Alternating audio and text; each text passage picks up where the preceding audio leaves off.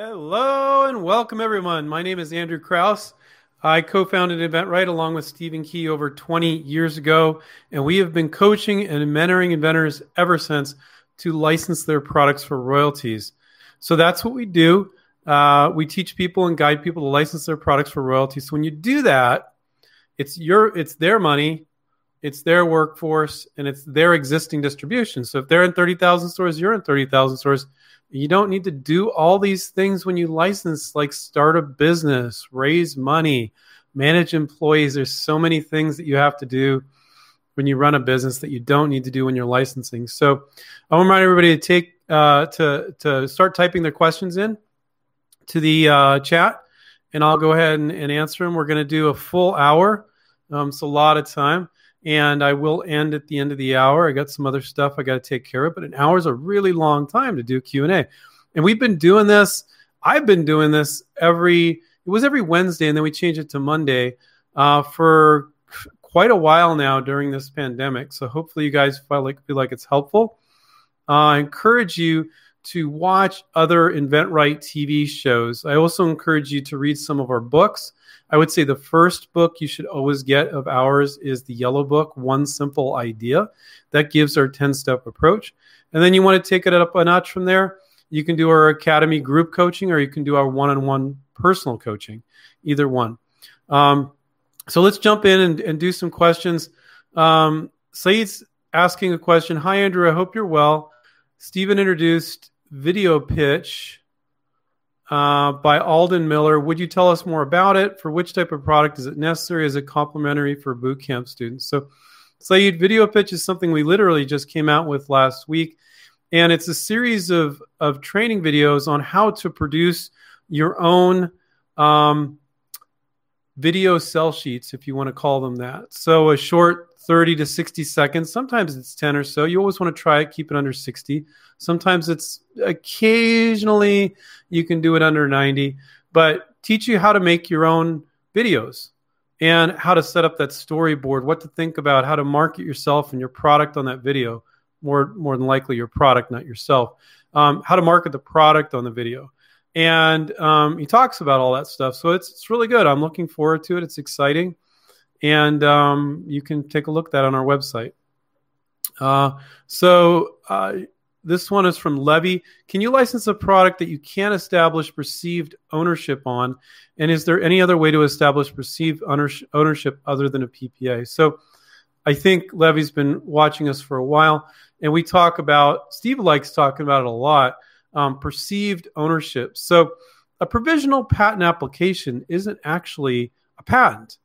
So for $70, you can file what's called a provisional patent application. Attorneys always say, put that term at the end, because if you don't later file a full patent, you'll never get the rights the provisional gives you. But it gives you that placeholder, that perceived ownership for an entire year to see if anybody's interested. So that's a lot better than going out and spending $10,000 on a patent, not knowing if anybody's interested. So when Levy's referring to perceived ownership, that's what we're talking about. And one method for getting perceived ownership is filing a provisional patent application for $70. So his first part of his question was, can you license the product that you can't establish perceived ownership with? And the answer is absolutely. Our students do it all the time. Particularly like in the novelties category and many other categories, sometimes companies, they just don't care about patents. They're like, well, yeah, you came to us with this idea. Yes, of course, we'll pay you a royalty. And they're just fine with that. So companies range from, we could care less about patents. Hey, if you want to file one, go ahead. We don't care. We'll still pay you the royalty. To being obsessed with, we don't want to have to pay you if you don't get the patent. And not only that, you have to get these certain claims. Those are two extremes. Most of them are just somewhere in between. But plenty of companies will license products without a provisional patent or a patent. Happens all the time. And people have this great misperception. It's not based in fact. It's just based in a feeling on why would they pay you if you didn't have a patent? Well, because not everybody's trying to screw you. I mean, that's why they'll pay you. Because not everybody's terrible, because you came to them with a new idea. And if they get a reputation for just taking people's ideas, nobody's going to come back with any more ideas. Those are just a few reasons. So you can absolutely license a product without perceived ownership, such as a provisional patent or a copyright or trademark or something else. So your other part of your question is there any other way to get perceived ownership? So yeah, I mean, like on a board game, it doesn't apply to most ideas, but on a board game, the rules, copywriting the rules, and just you put little C on there, it's automatically copyrighted. Yeah, you could send it off to the Library of Congress, but so copywriting something, trademarking something, maybe a little bit, but you just put the little TM with the circle around it. You don't need to go blow a ton of money on a trademark all the time, every time you come up with an idea, because a lot of times they don't want to name it the same thing you named it. So there are other ways of creating, perceived ownership, but sometimes sometimes they look at your sell sheet or your video and they're like, oh yeah, I know how that would be done. Other times they're like, oh, that's a really good benefit, but they don't understand the backside of it. They got a lot of questions. So you can kind of keep that as a bit of a trade secret on how you're doing it. So that would be another way to create perceived ownership. So you can license products without any protection. You can, absolutely. In some industries, it's harder than others. In some industries, like the industry my business partner is in packaging, you will never in a million years license a packaging product without some sort of patentability. But in the novelty area, you license stuff all day long and they could care less about patents, and they're definitely not paying for that patent. And sometimes it doesn't make sense for you to either. So it depends on how much money the thing's going to bring in, right? And then other ones, they're like, yeah, we kind of like the window dressing, saying patent pending. Okay. So great question, Levy. Let's see. The Jazzy Show. You didn't put it. Oh, by the way, I want to remind everybody, please type your name at the beginning so I'm not using your handles. If you don't, I'll just call you Jazzy for this next one. Is there a PPA in the UK also who helps with licensing agreements, contracts, term sheets, and writing your own PPA? So, Jazzy, we've had students in over 65 countries, and our students will simply file a U.S. provisional patent application. People limit themselves to their own geography. It doesn't matter if in the UK they don't have a provisional patent like we have in the U.S. You just file a U.S. provisional patent application, and you're good to go. Then your other part, who helps with licensing agreements? We do. We have a negotiation coach helps our students through licensing agreements, contracts, term sheets, and writing your own PPA. We have software called Smart IP, but our coaches help our students with, did you think about all the variations, workarounds, improvements? Because you can use the software, but if you don't put all the improvements and workarounds and variations, a version that's 80% as good, or one that's just as good but not the version you're pitching, don't want to include one that's half as good, because that's not really competition, right? So don't get obsessed with including every variation when they're not viable variations. That's just a waste of your time. Yes, you can throw everything in the kitchen sink in the provisional, but it's just not a good use of your time. So yeah, we help our students with licensing agreements, but you don't get to a licensing agreement if you're not calling companies and doing and saying the right things to begin with. And that a regular licensing coach would help you with. And then you get into advanced negotiation, put you on with Paul or a negotiation coach. That's for people that are our students, of course. And one of the big things we teach our students with licensing agreements is the first thing you do is not a contract. Oh, you're interested. Okay, let's do a contract. That's not the way it works, guys. There's a lot of back and forth before you get to a contract. They want to get some quotes. You want to have discussions about different aspects of it, manufacturing of it, all sorts of stuff. So I always say, that's the way I like to put it. This is even the way Paul, our negotiation coach, puts it, but this is the way I like to put it. There's two stages to a negotiation. There's initial interest to contract, and then there's contract to closed. And the initial interest to contract, way more important than the contract to close. Deals fall off from initial interest all the time. You got to do and say the right things there. So some people say, oh, I just need help with an agreement. When I get an agreement, I'm like, no, you need to do the right things to get from initial interest to the agreement. Really critical. And a licensing attorney is not that person. They suck at that. Now, maybe dot the I's and cross the T's at the end. When our students get to about 95% done, our negotiation coach will say to the student, look, you're 95%. This is good. Going back and forth this for a month. for a month or two, just have a licensing attorney dot the I's and cross the T's. So you always want a licensing attorney reviewing a final contract, but you don't want them going in there and mucking it up. Jay said, InventRight tools are amazing. I think it's good to look back, though, at crazy successful products that made millions without tools. Why do you think Pet Rocks made millions for Gary Dahl? That's not really a good example. I don't mind you asking it, Jason, but I grew up in Palo Alto and Mountain View, California. So they were in Palo Alto. And I think he was having like mentally challenged people, which is pretty cool, putting together the boxes with the rock in it and stuff and assembling. So he enlisted the help of, employed some folks that way. And, that is what's called a fad. And to create a novelty product, fine, but to create a fad that's big like that, that's like a whole can of worms to try to do that. For the average inventor, I wouldn't try to do the new Pet Rock. I just invent something cool. People look at it and go, oh, yeah, I need that. It has some sort of clear benefit. I wouldn't try to be the next Pet Rock because that's just weird. They sold for those of you who don't know, they sold a rock in a box with some instructions, and it was your Pet Rock, and you put it on your desk at work. And it was like, God, I was in high school in 87. I don't know. That was like mid 80s or so, right around there, I believe.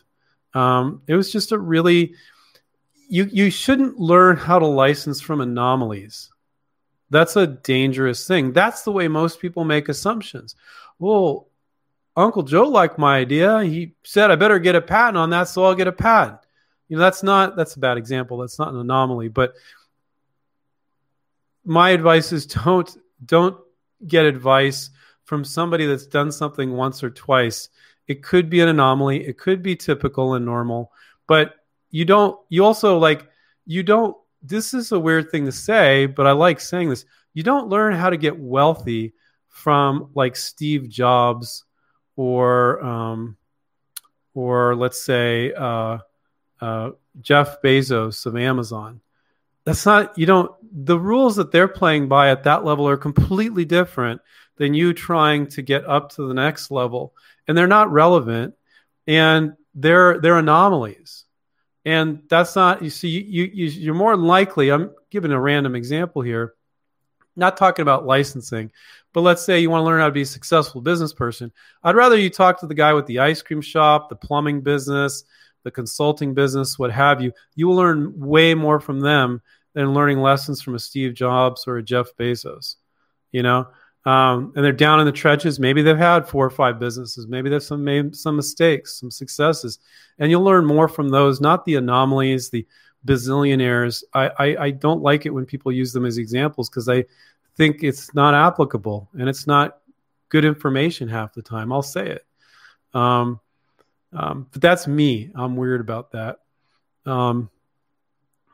So, Jason, I don't think you're going to learn a lot from the Pet Rock. What I will say is it's very hard to create a fad.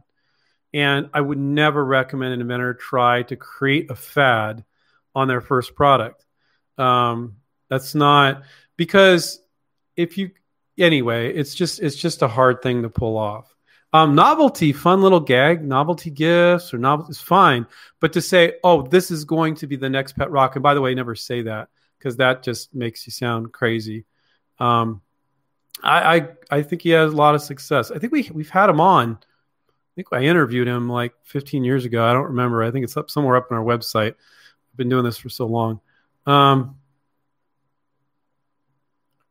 Okay, this is from Dexter. There's a product that could be sold to businesses in a different industry than the product is in. How do I approach this? Can I offer businesses in the other industry a product that exists? So no, you can't. Yeah, yes, you can, but not like you're thinking. And you can't say, well, this is my invention and it's being sold in stationery and you should sell it in construction or something. And even my advice here, which is very specific advice, Dexter, even if that exact same product would work perfectly in another industry, I would always change it a little bit to give that perceived, because they'll probably become aware of it in the industry that exists. And they'll be like, this guy didn't even change anything. So I'd create something talking about perceived ownership that tweaks it. Like, oh, you ask yourself, what's the difference from using this in this industry to using it can't see it over here in this industry? How would the product change? Would it change at all? Could you make it even better? So that when they look at your invention, they're like, oh, this is clever. Then they see the other thing in the other industry. Oh, but he took it up a notch. They're going to give you credit when going, dude, that already exists. Like, where's the invention? So always ask yourself, how is it different in the new industry? I would say 95% of the time, if you can't come up with something that improves it in some way, it's not really an invention. And you're going to have a hard time licensing it. Most of the time you can. And it might be fine as is, but if you can make it even better, now that's something you're offering that is going to make it make sense for the company. Okay. I've gotten every question over the years, but I've gotten that one before. So I like that question. Let's see. Jazzy, how do I find companies that sell natural health products? It is suppliers and wholesalers. Is it just suppliers or wholesalers or just companies? Okay, so like any product, you want to go where the product is sold. So if you go to GNC or Whole Foods or online, vitaminshop.com, or buy vitamins from there, or Amazon, find out where they buy these natural health products. It might be a supplement, might not, but let's just say it's a supplement. You license to those manufacturers that sell to those retailers. So you find manufacturers that currently have distribution where you want to be. So look at the retailers where you want to be, and then find the companies selling there. It's just that simple. Next one is Jamie. MyPillow has sold hundreds of millions of dollars of products. Why do you think such a simple product has been one of the biggest sellers in history of product sales with one man? Well, first off, I don't think one man did that. I think he has a whole team of people helping him. I don't know the complete story of the MyPillow guy. I haven't bothered. Don't really care. But he has been very, very successful. And my assessment is he's identified, and now you see tons of people inventing pillow stuff. It was kind of a sleeping dinosaur, and he came in before other people were really getting it fixed up, and he did good marketing. He knows how to do good marketing that address people's concerns. He was addressing, I think, like older people with his marketing. He was on certain networks and doing it in a certain way, probably getting the price down and all that. And he just seems like a super driven individual. I would say that it's because he kind of revived a sleeping dinosaur, as we say. And it's not that other people weren't doing pillows before him, other versions, but he kind of blew it up. And now everybody and their grandmother is doing a pillow, which is great because everybody sleeps. Everybody has a head. Everybody sleeps. And everybody needs one, and everybody could use a better one probably. You might be happy with yours now, but a lot of people aren't. So that's the reason why I think he's so successful. When writing a PPA, is there any way to cover all the possible descriptions easily? Color, size, material? Well, a color has no functionality, so that won't do you any good in a PPA anyway. Unless it has functionality, you wouldn't cover it. If the size was functional at different sizes, yes, then maybe. You can mention different materials. There's certain wording you can use. You can say, could be made out of this and this and this, but not limited to these materials. You do what I call patent attorney weasel words. It can be done like this or this, but not limited to these methods. You don't want to box yourself in. You can be narrow, as they say in patent talk, but you also want to broaden it out. You don't want to say this is a silly example. A purple pencil with pink polka dots, exactly 2.5 millimeters in diameter. Well, first of all, you can't patent colors like I just said, so that it's just a silly example. But you make it 2.6 millimeters, okay, now they get right around you. So you can be specific, but then you have to broaden it out so it's not just that one specific thing. You can use our software, the Smart IP software, to file a provisional patent too, and you can find that on the inventright.com website.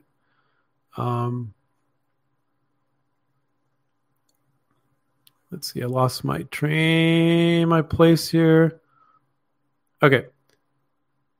Keaton, if a company asks for a proof of concept or how to make it, does that mean that the product does it mean that need the product ready for manufacture? So if a company asks for a proof of concept, is a 3D model proof of concept? It depends. Everybody has a different concept what proof of concept is. It could be a 3D model. It could be a crude prototype made out of duct tape. Everybody has a different perception there. So, sometimes students will say, well, I'm not sure what the company means by this. And what do you think, Andrew? And I look and I'm like, I don't know either. Why don't you ask them? So you can ask them. So what you want to do, Keaton, is have a marketing piece that is going to address the benefit of the product. You're always selling the benefit of the product. Any sort of model or a 3D model or a prototype or whatever is just a side note. Okay. You might have made a prototype, looks beautiful, falls apart when you touch it, doesn't even work, but it looks beautiful. Take a picture of it. You might get a 3D rendering done of it so they can visualize what it looks like. You might have this working prototype, but it looks terrible. And you're like, oh, I got to do a 3D rendering of that because I can't show them a picture of that. It's too distracting. But when they ask me, they want proof of concept. If that's what they mean, a working prototype, but everyone means something different when they say that. Then maybe you can send them that crude one. Go, this is really crude, but it works. And they're like, oh, great. So let's say it's a dog toy, and then they play with a couple dogs with it, and they're like, wow, this is great. So proof of concept can mean a lot of different things to different people. For us, a lot of times it just means a sell sheet along with a 3D rendering or a picture if you're able to put something together that looks decent.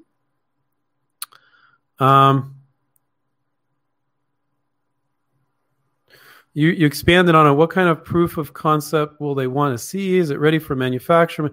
Material, functional, mechanical. Every company is different. So here's the thing. For you to go out and spend $5,000 on a prototype, not knowing if there's any interest yet in the benefit of the product, which you can get with a sell sheet or a video sell sheet, why would you spend that kind of money? Most of the time, it's not worth it. You want to go fishing, get the interest. They're not going to yell at you. You don't have a production-ready, beautiful prototype. Well, why'd you waste my time? Screw off. I've never had a company ever say that to one of our students. So if they want that, and it takes you 2-3 months to get that together, great. But maybe you have a conversation with them, and you're like, well, it's kind of like this thing over here. I changed this. They're like, oh, okay, that gives us enough. We can get some quotes now from a manufacturer too. That's enough. So you have a conversation about what they're looking for. You don't just reply to an email. You always get on the phone with them. So this is a great question. Thank you, Keaton.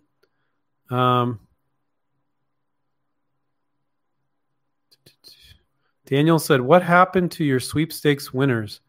I don't know what sweepstakes you're talking about. We've had a few contests or giveaways. I think, we had one of our, a gentleman, Kirk, who was at the Michigan Inventors Conference, and he won, which this is extremely rare that we do this, an entire InventRight course. And he's since licensed 1 and going on 2 products now. He licensed a 3rd one, I'm not sure. And now he's one of our coaches. He did so well. We brought him on as one of our coaches. So there's one story for somebody that was one of our winners and won an entire InventRight coaching package at the Michigan Inventors Conference. So that's a cool success story.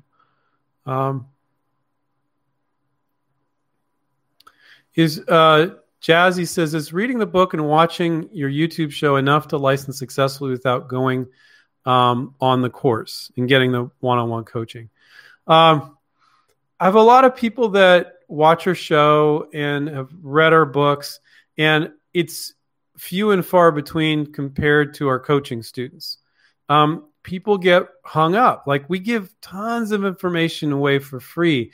Without the hand-holding, it doesn't seem to be enough. I'll tell you a little bit of a story. When we started, almost going on 21 years now, I need to look up when this 21 is our anniversary date for the company. Steve and I did live seminars in Silicon Valley. And we're just doing local. We hadn't branched out, hadn't had 65, students in 65 countries around the world or anything at that point. And we would do live seminars all day Saturday, all day Sunday. It was grueling, like 8 hours each day. And people were like, oh my God, you guys are the greatest. I finally get this stuff. And we had this really nice cult following that's a bad word to use, but you get the idea. They just loved us.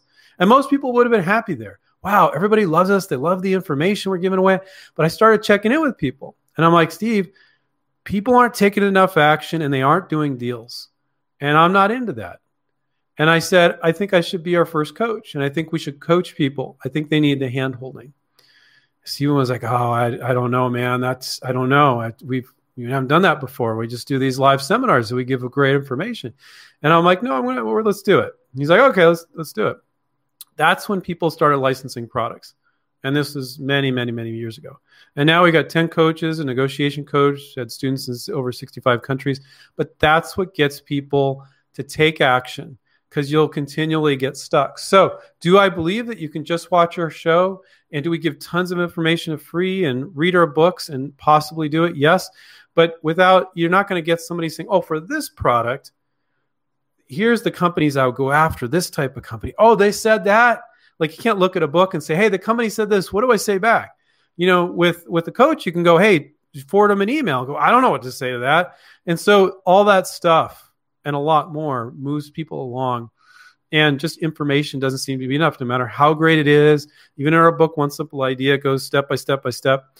But so, Jazzy, I would say, why not give it a shot? What do you have to lose? And if you're struggling with it, you could always join. But if you're like, thin financially, what have you, give it a shot.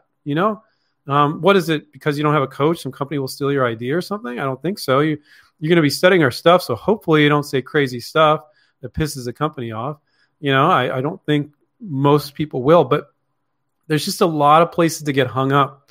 And when you say, for your product, this is what you need to do, it seems to make all the difference.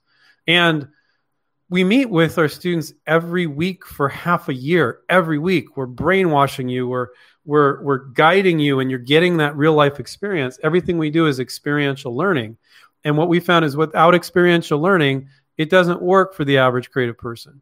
Even people that are former marketing executives, they're maybe good at marketing, but they're not good at this. And sometimes they're arrogant. Like, oh, I know what I'm doing. And we get a housewife, and she's kicking butt from some retired CEO because he's like, well, I know what I'm doing. And he's like, no, you don't. This licensing is different. So there's some random thoughts, Jazzy. Hopefully that's helpful. But we never hold back really on information. We give a lot of information away for free. I'm doing a whole hour. During this whole pandemic, I've been doing a whole hour of Q&A every week. I think it took a break 1 week, 2 weeks ago or something like that. That was it. Let's see. I don't know the name, but I'm assuming it's like Alex. It's with a 3. If 2 or 3 companies want to license my idea, am I able to license it to all 3 companies, or do I have to pick one? If we don't give the company an exclusive, can we license it to other companies? So I get these quite often on the Q&As. It doesn't make sense. This is an easy way to think about it, guys. It doesn't make sense to license to 2 or 3 companies selling the exact same shelf at Walmart. Makes no sense, right? They're both going to have their 3 products on there, all with your feature. And now one company doesn't have any edge at all, anything unique over the other 2. It ain't going to work. Now, if they're distributing in different distribution channels, maybe this one company is in Walmart and they're in a certain distribution channel, but you have another version of the product that's be sold at 7-Elevens. It's like a product, one that's like 1/3 the price and cheap and cheesy. And then you got another version that's better. There's a million ways you can go about that. But the rule is, the easy rule to remember is, if they're not stepping on each other's toes, yes, multiple licenses can make sense.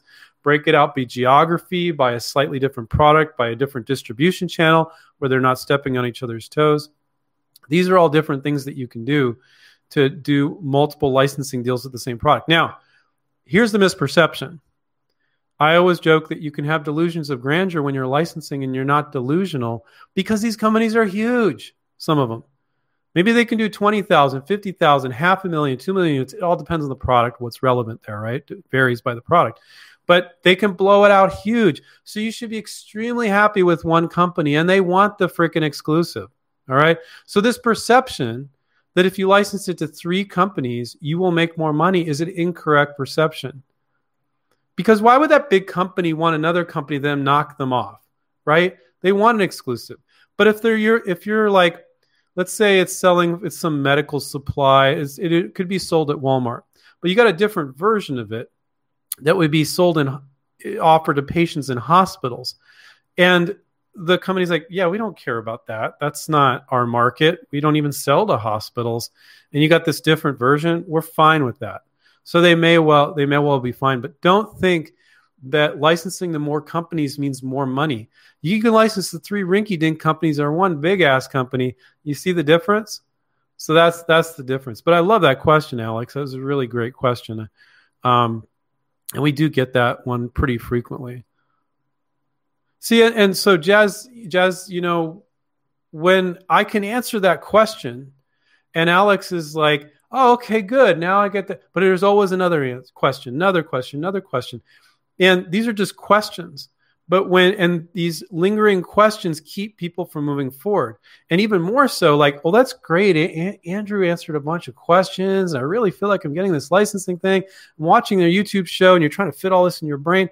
But when you get on with the coach and they say, oh, for that product, I would go here, and you're asking the coach why, and they're specifically explaining why in the context of your project, that's something we could never do on a YouTube show. We could never do on a live chat. We could never do in a book. But it's incredibly valuable. It's kind of like watching videos about how to play football and reading books about it, but not actually playing. And so we're the field. Well, the market's the field, and you got a coach, and they're watching you throw it, and they're watching you throw it before you get into the game. So the companies don't think you don't know what you're doing.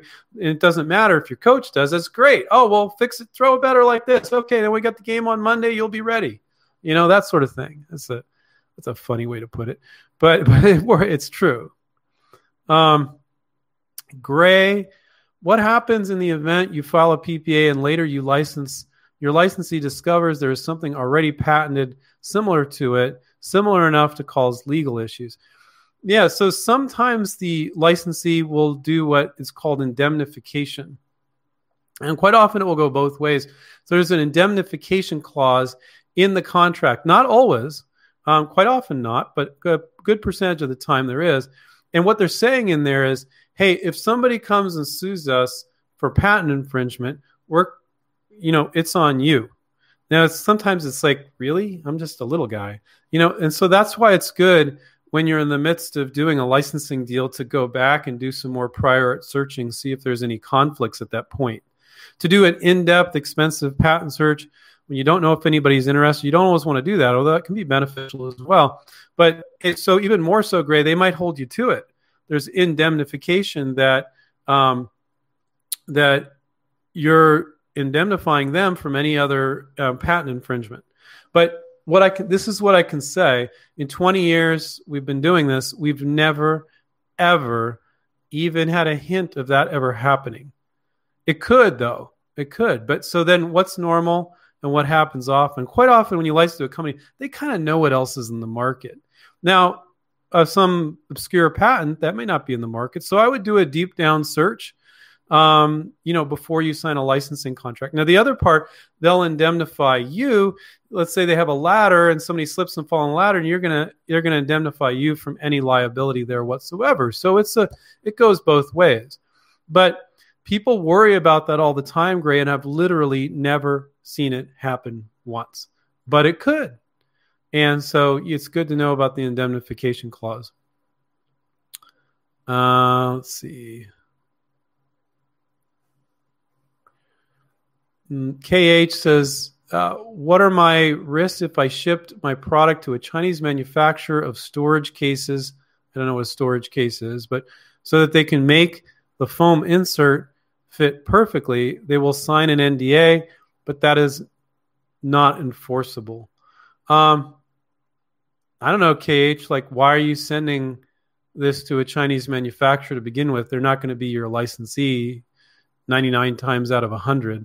We did have one student, he licensed he was an Israeli student, an entire toilet to a Chinese toilet manufacturer, but they were already in Home Depot. And then we had another French Canadian guy licensed to a Chinese manufacturer like within a couple months of the other one, and they launched a whole new line of camping products. But besides those two companies, I think there's only two companies in the history of InventRight that are students licensed to a Chinese manufacturer. But in those two cases, both those companies had distribution in the US. They were just like any other licensee. But my question is, why can't you make a foam insert that inserts into a case? It seems pretty simple.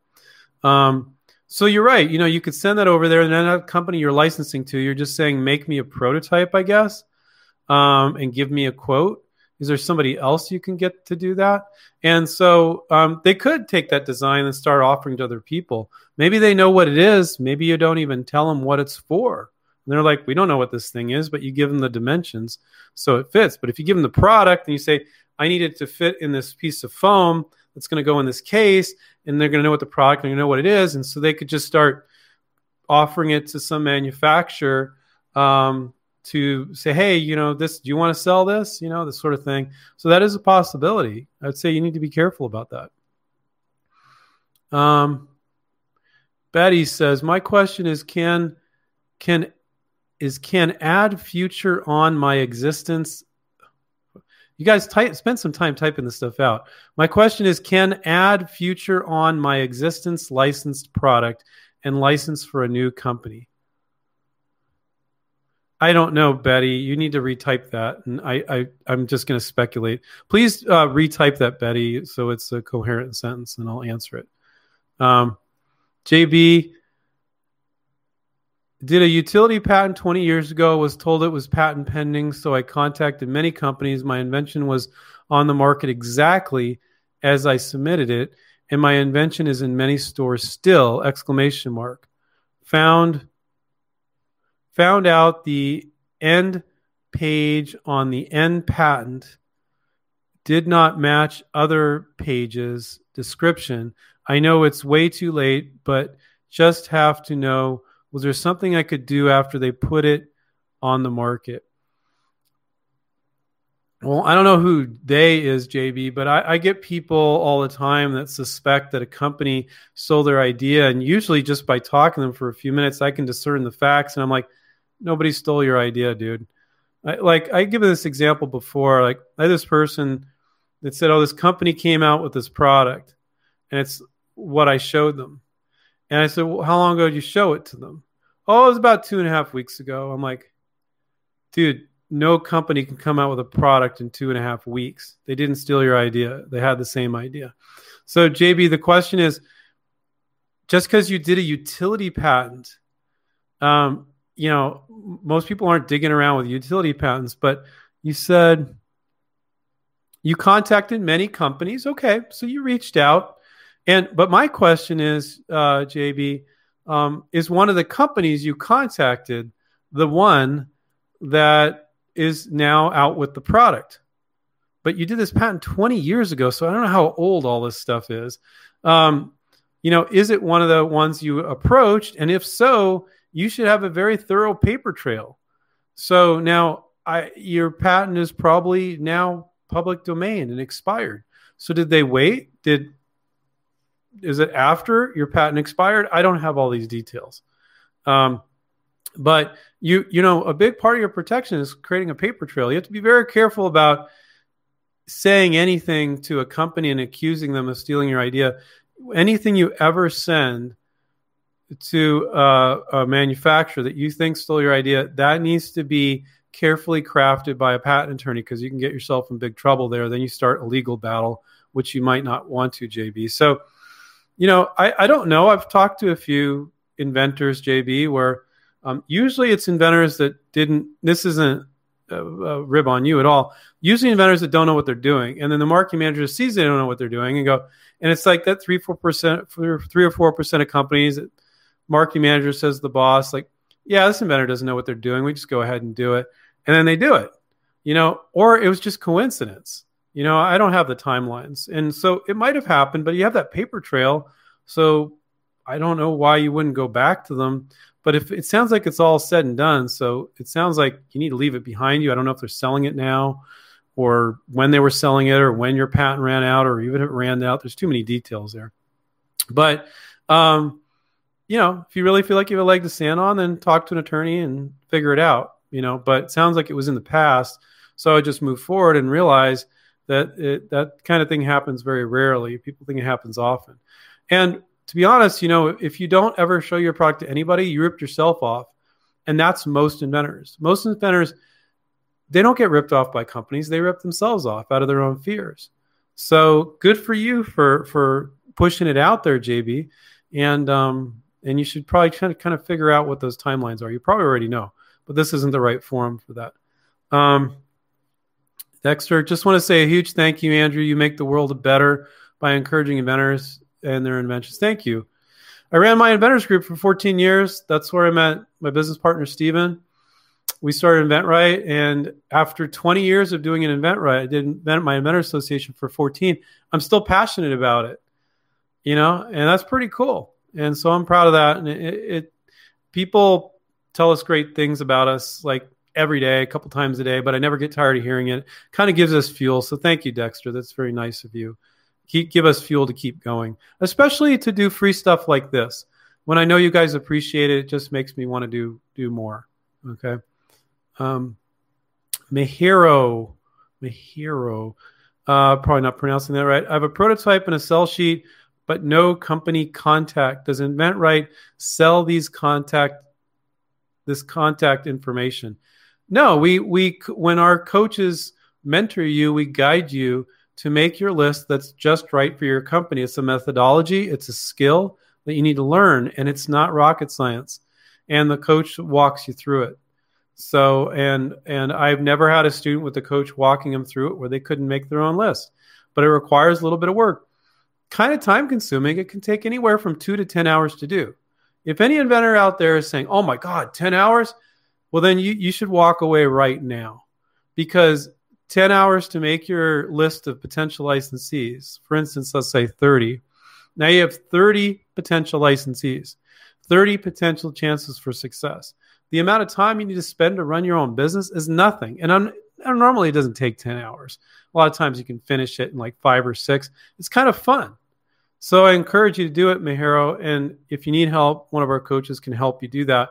But this perception that somebody's going to hand you a list is just garbage. Don't think. And these invention promotion companies cater to that perception. Oh, we have the contacts. We'll use our contacts, and it's a lot of BS.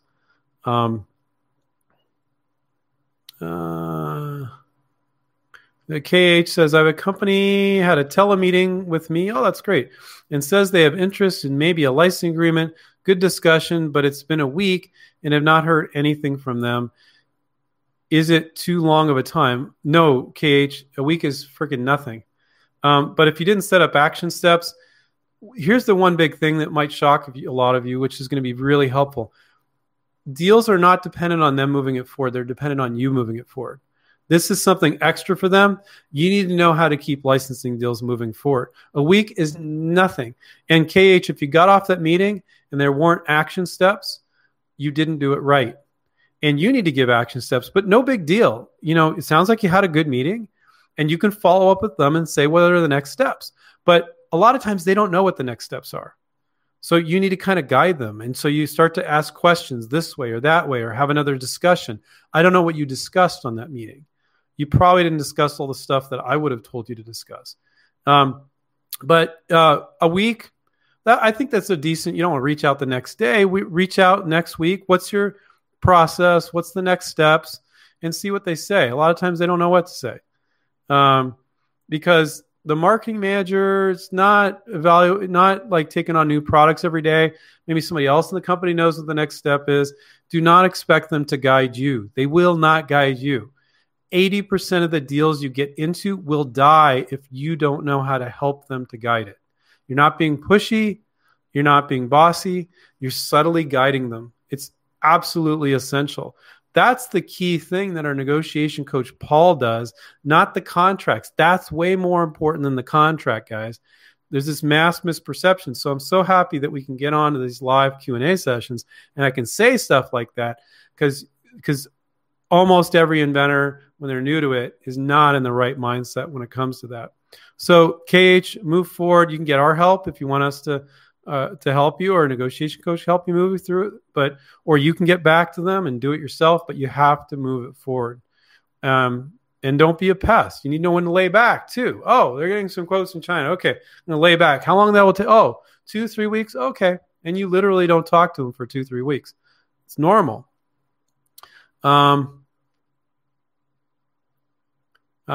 says, how do you know when you give up on your product? I've called over 30 companies. I've had a few companies. I have a few companies left to get back to me. If they all say no, do I give up on it? I believe I have a great product. No.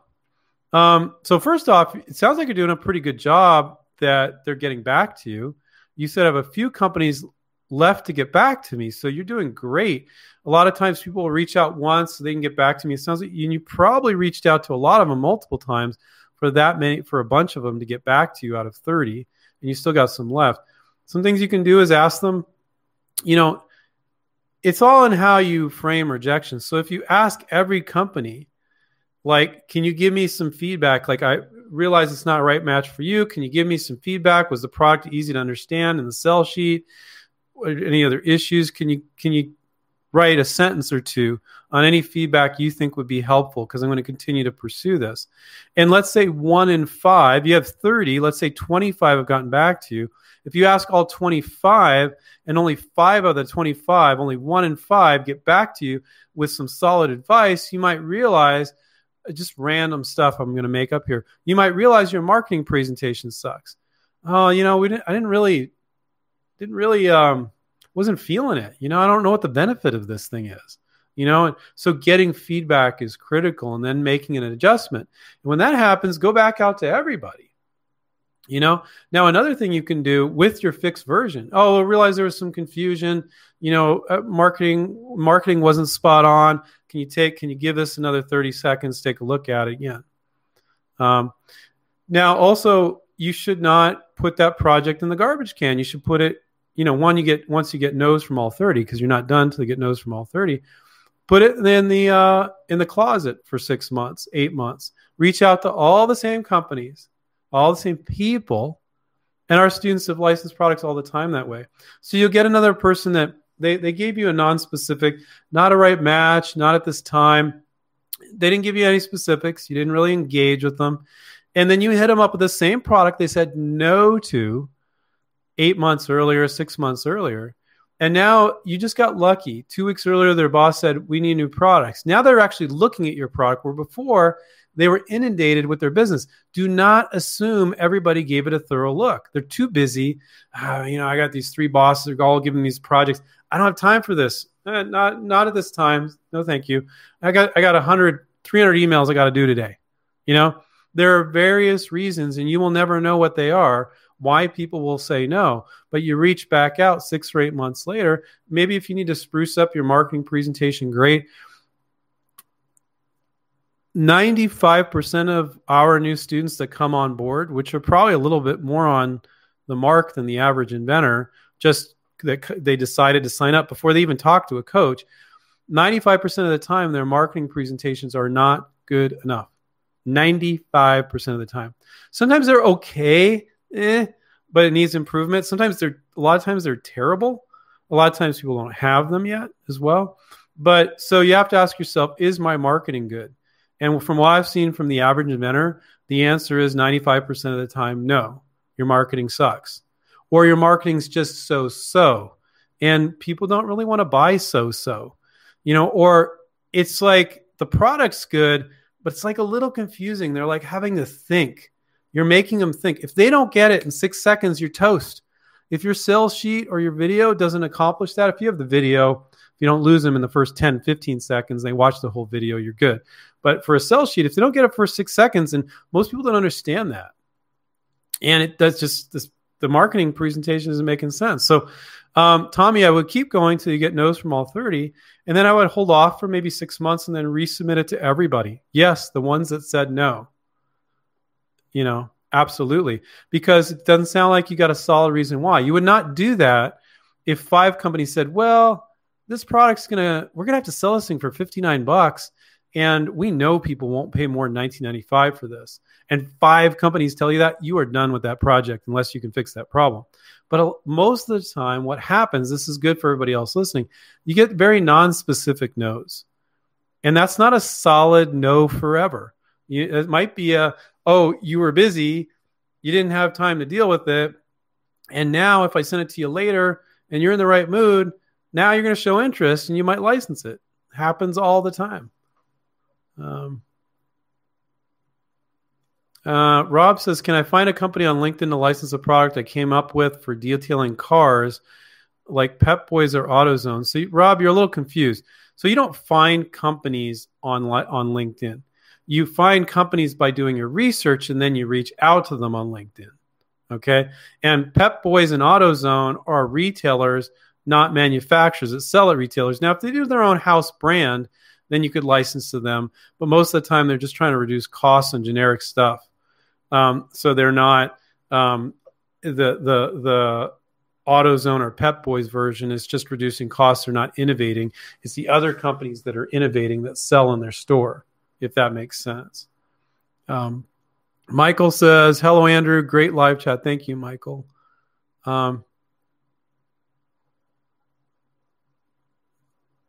Okay, Dynamo, like the name. What percentage is a standard percentage to get for licensing a product? Is it revenue or margin? Thanks so much for this, Andrew. Appreciate your help. So as I always say on these, because we get a similar question almost every time, it's not just the royalty rate. It's the royalty rate when you're trying to figure out how much you're going to make, the volume they're going to sell, and the price of the product. So is it $59? Is it $19? Is it $500? It's relevant because it's $500. Maybe they're not going to sell $500,000, but if it's 99 cents, maybe they're selling 2 million, or something like that. Maybe they're selling 10,000. It's all relative to the volume they can sell, which is you get from interviewing with them and discussing and talking and looking at the market. So people go, what's a good royalty rate? And I'm like, quite often 5% is quoted. And it's the most common settling point. But do not bring that up in a negotiation. That's just stupid. They might bring it up first and go 8, so don't bring that up. Well, I heard Andrew say 5, so I'll say 5. Well, even if you want 5, you might want to ask for 6 or 7. But you need to determine if you even want to do this deal. Now, if you're finding companies that are in major retailers, you probably want to, but you need to determine what they're going to commit to. And so are they going to sell 10,000 units a year, 50,000, 200,000? How many units are they selling? Because if they sell 100 units and you get a 5% royalty, you're not going to be very happy with those royalty checks. They sell 500,000 units at 5%, but you might be okay with 2% because they're selling 3 million units or whatever it is. But those are the 3 components: the royalty rate, the price of the product, and the volume being sold. So on the royalty rate, quite often that's on the wholesale price, to get back to your question, Dynamo. So it's the price they sell to the retailer for, which as a standard rule of thumb, just to ballpark it, don't quote me on it, it's typically half of the retail. So if the product's selling for $20, it's probably wholesaling, the manufacturer selling it to Walmart for 10. So you'd be getting that royalty rate on that $10. That's the most common. But it could be 10%, could be 8%. You might be very happy with 3% because they're going to sell crazy volume and you're going to hold them to it in the contract. So you calculate it using those 3 numbers: the royalty rate, the volume being sold, and the price of the product. And you look at how much money you would earn if they sold 100,000 units, 50,000, 20,000, 10,000, 5,000. Okay. And you hold them to certain numbers through interviewing them, like our negotiation coach would guide you to do with the company. Jack says, hello, thank you for all the great info. You're welcome, Jack. Jeff, I have a safety device that addresses something that shows up in the news occasionally. Is it okay to send a news article to a potential licensee when I just spoke with them a few days ago? Yeah. I usually, I think it's fine. Yeah, I think it's absolutely fine. You want them to use their gut, like, oh, that product makes sense. I know there's this and this and this in the marketplace, and that product makes sense. But if you need to support it, with a news article that there's a lot of people are complaining about this, yeah, I think that's fantastic. That's a great idea, Jeff. Why not?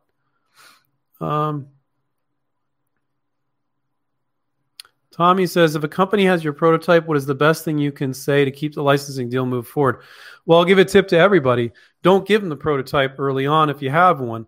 Get the conversation going before you do that. People are so excited.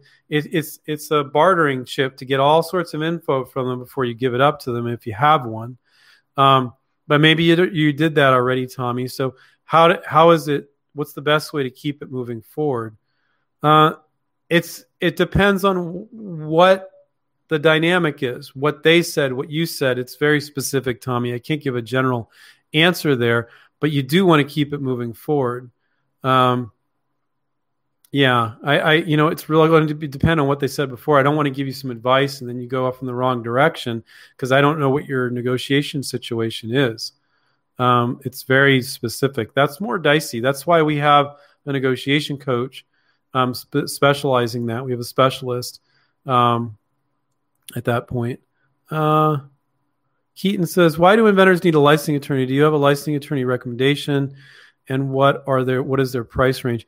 With our students, we recommend only seeing a licensing attorney while you're with us when a deal's 95% done, and also when you're on your own.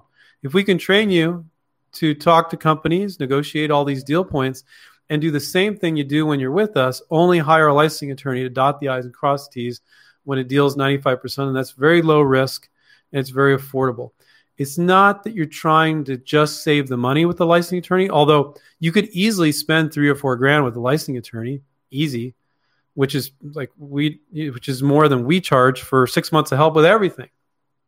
So, and that's why we want you to talk with the company, go back and forth. Licensing attorneys will go in there and they'll try to go, well, I'm fighting for you. They'll piss the company off. They'll still send you a bill, and you got this bill and you got this dead deal, and you go, what happened? And so at InventRight, our whole thing is making licensing cost effective so you can do this forever, but not being so cheap that you'd ever hurt yourself. But we believe that you are better at just talking with the company than getting two licensing attorneys butting heads. Most of the time, they don't even have a licensing attorney. It's a general counsel, and they're stupid. They don't understand licensing. And then your guy's going, well, I'm going to fight for you. And, you're not even done negotiating the contract yet. And even when you get there, they'll fight over stupid stuff. So we empower our students to do those. To talk to companies. When you're with us, our negotiation coach, Paul, is helping with every little detail. And I always explain, we're basically doing the deal for you, but you're the mouthpiece. You're the one that's going to get back to them via email or get back to them via the phone. We're guiding you as to what to do. And then once you've done that, you're going to know how to do that. You're going to know all the base deal points and things to say in different situations. And so you can become empowered to then also only contact a licensing attorney when a deal is 95% done. Licensing attorneys are deal killers. They're not deal closers. And so it's not that I'm trying to save you guys just the money. I'm trying to save you from killing your deal by getting a licensing attorney involved. Do you want a licensing attorney to dot the I's and cross the T's on a final contract? Absolutely, every time.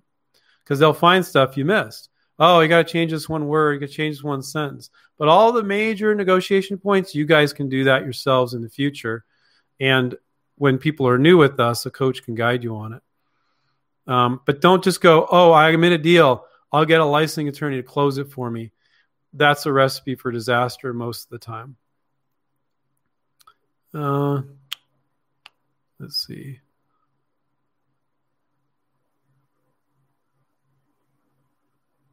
Dong says, I heard royalty licensing percentage only 5% of net profit, which turns out might be very, very low. Is that true? No, you got to define net. Every time we negotiate a contract, Paul and the student is defining net. And you have to define net. If you don't define net, they can just remove all sorts of costs that are ridiculous. But for the most part, with the exception of a few things, it's on the wholesale price. The wholesale price that the manufacturer sells the retailer, because it's very easy to track. Now, if there's go backs, like the retailer sends them back. Like, not getting a royalty on that, perfectly acceptable. When they start getting creative with how to define net, you're right, Dong. That is a huge problem and something that we're very anal retentive about, making sure that it's very specific. And we debate with companies that all the time, and they almost always change it. And they realize they're not trying to screw you most of the time. It's just kind of gray. It's like, we can't have this gray, because you don't want them to whittle your royalty down to nothing. And it will never be that way if you define net properly. So hopefully that's helpful, guys. Tommy says, thank you, Andrew. You're the best.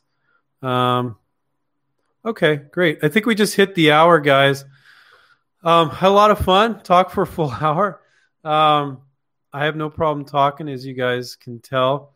I just want to leave you with this. I love leaving on this note. Coming up with inventions has either recently or long time ago become part of who you are. Most inventors, it just became part of who you are one day, and you just started coming up with ideas. It wasn't a conscious decision even, and because you've been thinking about it for a while, it's really important to you. So empower yourself. Watch our Invent Right YouTube channel, which is free. Read our books, which is almost free. Do these live chats. If you want to take it to the next level and do our personal coaching or our academy group coaching, we can help you.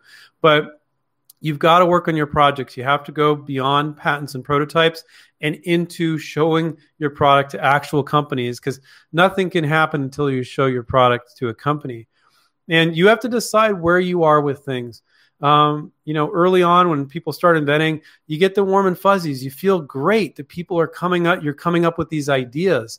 And it's just exciting coming up with ideas, and it's just a rush.